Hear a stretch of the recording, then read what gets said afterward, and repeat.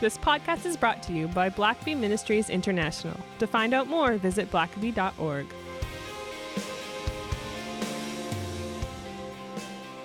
Well, welcome back to the Richard Blackaby Leadership Podcast. It's my pleasure to be with you, and I'm joined as always by Dr. Richard Blackaby. Good to be with you, Sam. It's I'm always, a little under the weather today, though, so I apologize for that. Yeah, it sounds like it. You just need to stop getting sick. Have you ever considered that? Do you still really want me to do this with the mask on so you don't catch anything today? Yeah, I probably should, actually. We should sit further apart. Last time we did this, my whole family ended up sick for like a week.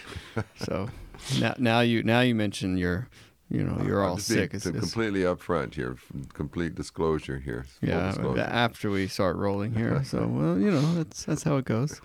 But, we're coming into the Christmas season here. It's December. It seems like this year's kind of flown by. Yeah. And it's one of my favorite times of the year, aside from my birthday, I guess. But your birthday month. Exactly. But we had a question from a listener a few weeks ago, and we thought we'd just jump on that question today and try and answer that. For Anthony, he wrote in, just to remind you, Richard, of the question. He says, can you do a podcast on being ambitious as a spiritual leader? Is it wrong, normal, or good? Yeah, great question. And I think it's certainly worthy of a response. And so we appreciate that when people have some questions that get stirred up. It's interesting. I tend to, when I'm out running or something, to listen to our podcast, just kind of to remind myself of what we said and hear how it went. And often, because you have such a good voice for. Yeah, I forget how profound I am until I hear it myself. But normally when I listen, it usually sparks two or three other ideas. It's like, oh wow, when I said that makes me think we should really dive deeper there. And so anyway, it's great that people, as you're listening, it's sparking thoughts as well, and love to hear that. If we can, we'll try to dive in on some of those. But I am particularly intrigued by the whole idea of ambition, and there just seems like somewhere in Christian circles, it's been perceived as a bad thing to be ambitious. We assume that you've got to be some evil person with sinister motives or selfish motives or prideful motives that causes you want to be better than everyone else or whatever. And so it's kind of like we can't, even if you are ambitious, you don't want to admit it. Mm-hmm. And yet, is it wrong to be ambitious, and particularly with this question, to be a spiritual leader? And of course, anything, I would say, well, it's wrong if you're ambitious for the wrong things. If you're ambitious to seize power, to topple the CEO from the company and you take over for him, or if it leads you to sin, to do something that's clearly wrong, well then, yeah, that ambition. But it's not so much that you're ambitious that is the sin, but if you're ambitious for something that's sinful, then that's wrong. But is it wrong to be ambitious? To me, ambitious means that you are driven. It's really talking about a drive. And you're driven in a powerful, passionate way to accomplish something. And I'll just be honest with you, I feel like that's actually a wholesome thing. It's a good thing to be ambitious for the right things. And what that means is, it means you care. It means that you're willing to put in the effort, that you're focused, you're motivated strongly.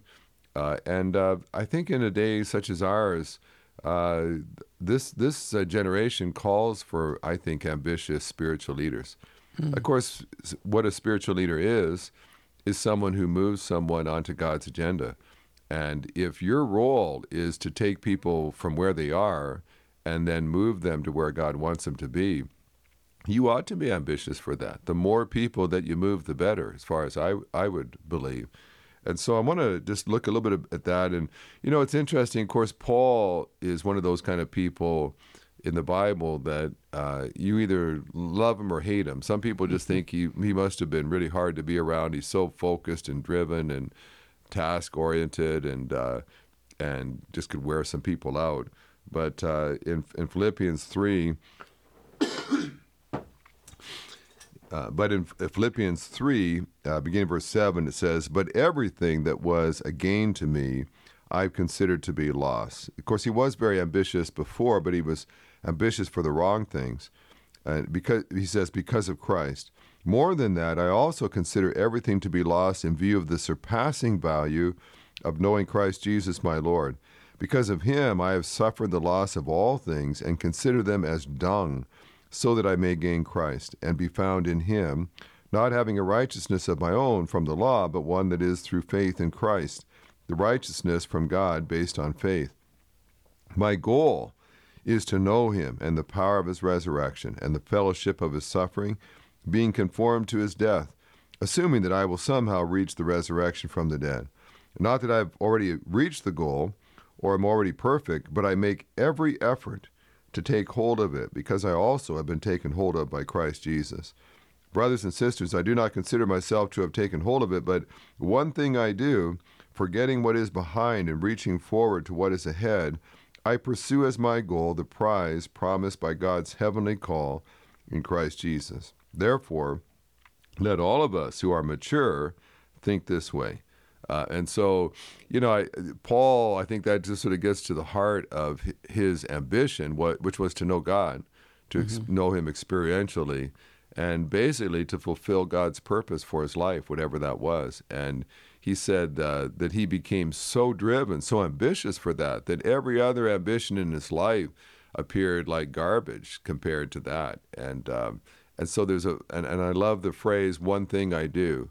That means that he prioritized. He said, I used to have various things that I was trying to do, but I'm just so driven now by that one ambition that everything else just seems like garbage to me. I set it aside, and I'm focused, my lifelong passion. And so, you see someone that is clearly very, very driven for that, and someone that knows what matters, and he's putting aside everything that doesn't. And of course, arguably, it's pretty difficult to think of people that accomplished more in their life than the Apostle Paul did. His life was probably cut short by Nero. Probably the tradition says he was beheaded, but boy, before that happened, you'd be hard pressed to find someone else who impacted the world so much. And so, I throughout my life, I've had people, Sam, that just, I don't know, I've always had people, well-meaning friends, telling me that I was going too hard, that I need to slow down, I need to watch my health, and so on. But, I realize you can get out of balance. You can, push yourself too hard, and you can sacrifice your health. But I think there is. But sometimes when I see people telling me that, I look at their life and I see a life that is not setting anything on fire. I'm being harsh, perhaps, but it's like, well, what are you saving yourself for? My feeling would be, we have such a brief time upon this planet. I mean, even if you live to be 100, you're obviously not going to be productive when you're 100, more than likely. So if you look at the productive years of your life, when you actually have the skills and knowledge and experience and platform to make the world a better place, to move people onto God's agenda, you only have a certain number of decades to do that. And so why would you be coasting through that season of your life? Why would you just be kind of lackadaisical, laissez-faire, whatever will be, will be? Why, if you could accomplish good, why would you not want to accomplish the most good possible?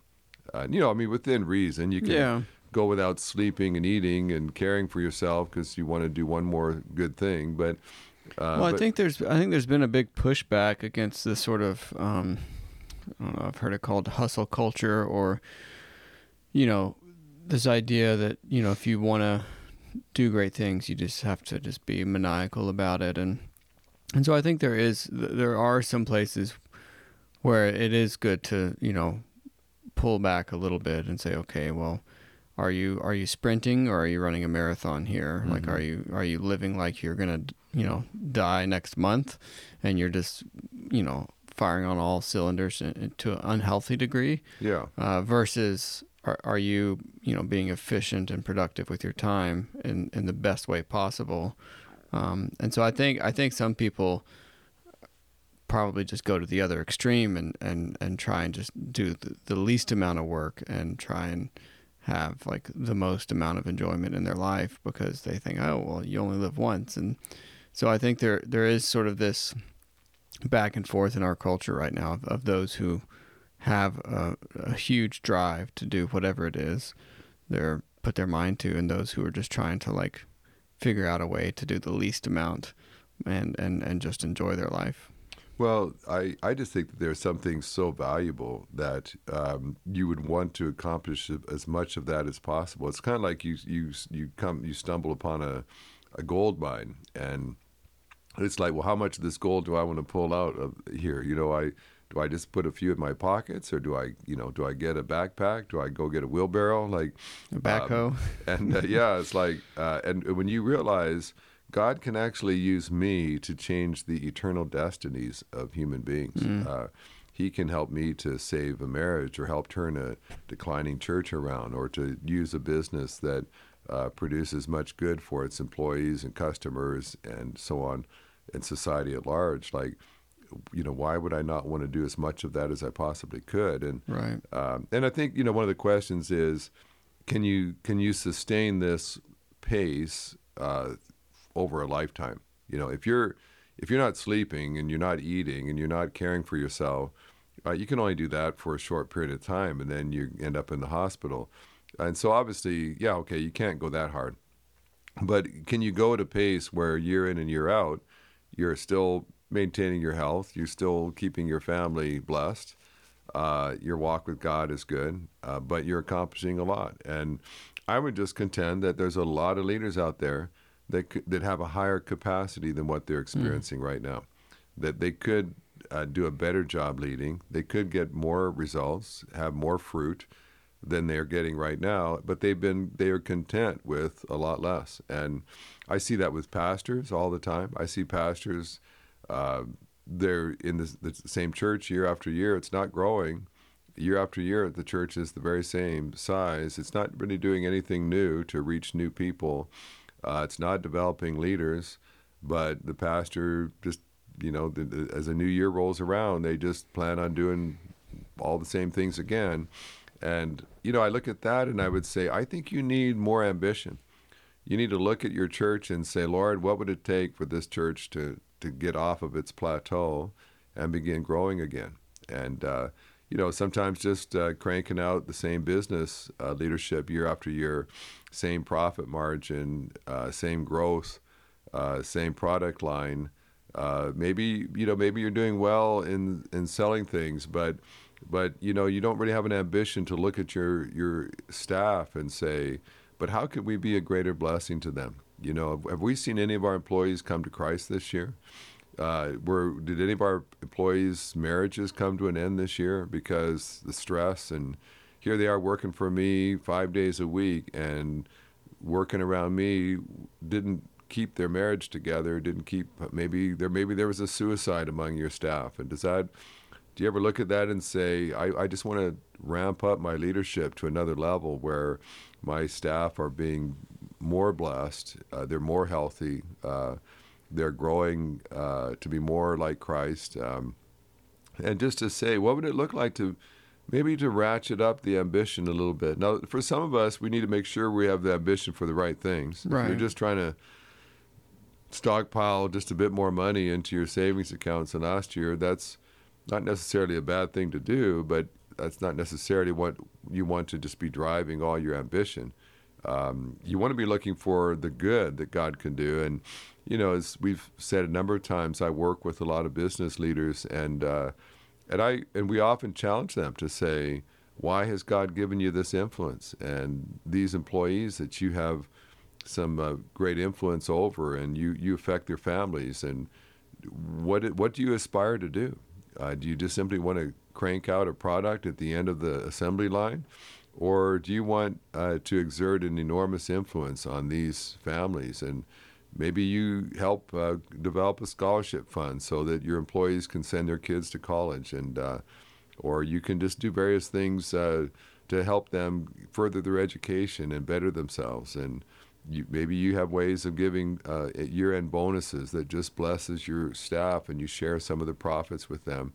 But what is your ambition? What drives you? And I think if you're not ambitious, I don't know that you can ever win an Olympic medal. To be an athlete, to compete in various realms of life, without ambition, you just don't get up each day and go out and train and exercise and work hard and pay the price. I think it's ambition that says, no, there's a reward that makes it worth all the pain and suffering that you have to go through sometimes to get to the reward.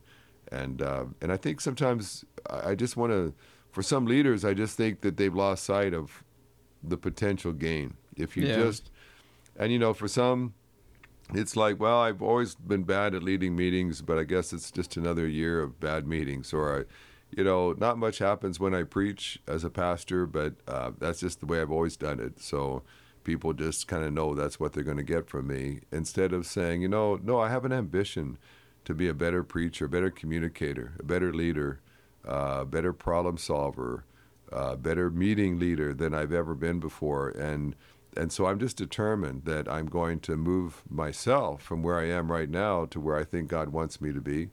And every time you do that, people are blessed because you did. Yeah. Well, let's take a quick break here, and we'll wrap up when we come back. God's power and love have no limits, so why do Christians put limits on their relationship with Him? We could be pursuing greater knowledge, experiencing deeper intimacy, and abiding in freer joy. And yet, we routinely settle for mediocrity in our spiritual lives. But if you're ready to explode your self-imposed limits, the Unlimiting God class will show you that you need not settle for less than what God intends for you. God can do extraordinary things through ordinary people, but only when we allow Him to enlarge our spiritual capacity and overcome our self-imposed limits. Registration is now open for Unlimiting God, based on the book Unlimiting God by Richard Blackaby. This 6-week study can be found at blackabyinstitute.com. Learn with others from around the world in this online class. Well, Richard, I think you're right that a lot of the ideas around ambition have kind of been a bit skewed, maybe just sort of seen in a negative light, especially in Christian circles and when it comes to spiritual leadership.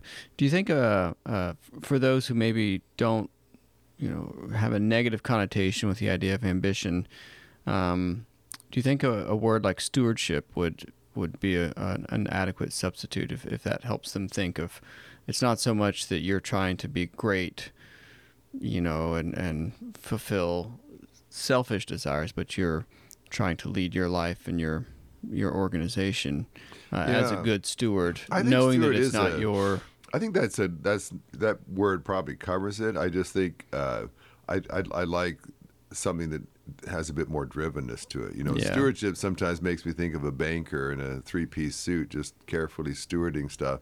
Whereas ambition, I see it like a mountain climber or something, or an athlete or someone that is driven to go to greater lengths than they've gone to before. And so, I like that sense of, and it's kind of like, I just think that healthy ambition is a good thing. So for instance, if you're married and God gave you a wonderful spouse, and on your wedding day, you had dreams and visions of having this wonderful person, your lifelong companion. But then you got into the business of work, and you both have, you got stress of raising kids and other things. And you just realize at a certain point, you know what? I am grossly underutilizing this wonderful thing that God gave me as a marriage spouse.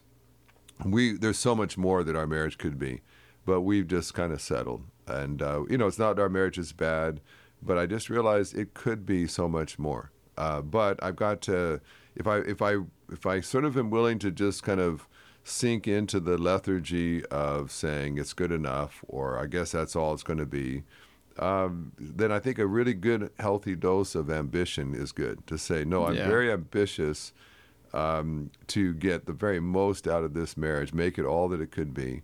Or when you become a child of God and you have all the resources of heaven available to you, and yet you're living in spiritual defeat and in bondage to fear, to regret, or to your past, or to sinful habits, and you've just kind of resigned yourself to say, I'm never going to be a spiritual saint, apparently. And I would say, well, you need a healthy dose of ambition to say, no, I know there's more that I could be as a child of God. And I'm just not willing to settle for less than all that God has for me. You know, I think a lot of it, Sam, comes down to knowing your purpose. If you know that your life has a purpose, then how could you go to sleep at night knowing you haven't yet fulfilled it? You know, if you don't have a sense of purpose, if your life is just basically spent just day by day, just have a good day, you know, have a nice day, well, then whatever you do is fine, you know. Whatever you do in the day is good. But if you realize, no, my purpose is to make the world a better place. My purpose is to use my company to be a blessing to others. My role as a pastor is to move this church from where it is to where God wants it to be. My purpose in life is to be used by God to make people's lives better, more like Christ, to find salvation, to have their eternal destiny change. Well, I'll tell you what, when you start to realize the significant, eternal, God-given purpose that he has for you, then how could you just kind of sort of casually go through your day? Yeah. How could you ever say, well, that was good enough, even though I didn't really do all that much? God gave me all these gifts. I never really even got into the game. I never really applied them. I'm in this company, and there's all kinds of problems I could probably fix or make better, but they didn't ask me to, or that's not my job, or I don't want to have to put in overtime and not get to go home on time, and so I'm just good with just letting it go. And there are just those people that have the attitude of just why I could do something, but why bother? Why I get paid the same whether I do more or do less. So why would I put myself in any more? And I've had I remember a number of jobs I had where my attitude always was just exceed expectations whether I get paid for it or not. I'd rather go the extra mile and feel like I did my best, and whether I ever get acknowledged for it or not, that's not what my ambition is for. My ambition is not for praise and recognition. It's ambition to be the best version of me that I can be. And of course, there's always some dangers. If the dangers of being ambitious is that it can lead to pride. It can lead you to start comparing yourself with others and saying, look how much better I am than that person. Look how much more I did than that person. And it can make you start to think it's about you instead of about God and God's purpose for your life. And sometimes if we're ambitious, of course, it can lead us also to start using people to feed our ambition. We begin to look at people as a means, not as an end. And so that's why ambition oftentimes gets a bad rap, because it has led people to do some bad things. And so we just assume, okay, ambition is bad. Well, no, it's like, a vehicle that has the capacity to go fast. That's not necessarily a bad thing if you're on the German Autobahn or you're on the highway and you're on the freeway and you're supposed to go fast, try to cover a lot of ground. But if you're driving too fast over the speed limit, then it becomes a bad thing. And I think ambition can kind of be like that too. Ambition channeled in the right direction helps you accomplish a lot, cover a lot of ground. Yeah, well, it's like nuclear energy, or something. Yeah. Nuclear energy is one of the greatest inventions, I feel like, of the 20th century, and yet it can be a devastating if applied wrongly. Yeah. It can be devastating. Yeah, and I just think that perhaps as we're beginning to wind down this year and looking at the next year, some of the most successful leaders I've ever known or studied about have not necessarily had greater intelligence, greater skills than other people. They just had a greater ambition. They just were determined that they were going to achieve something, accomplish something. You look at like an Abraham Lincoln or someone that lost a number of elections, went bankrupt, experienced all kinds of failure, easily could have just kind of resigned himself to just sort of get by. Just, this is good enough. But there's just a certain ambition to accomplish something for good that drives certain people to just not give up, not quit, to keep trying to find a way. And oftentimes you look at that and you realize, well, the reason that they accomplished so much was not that they had more time, more ability.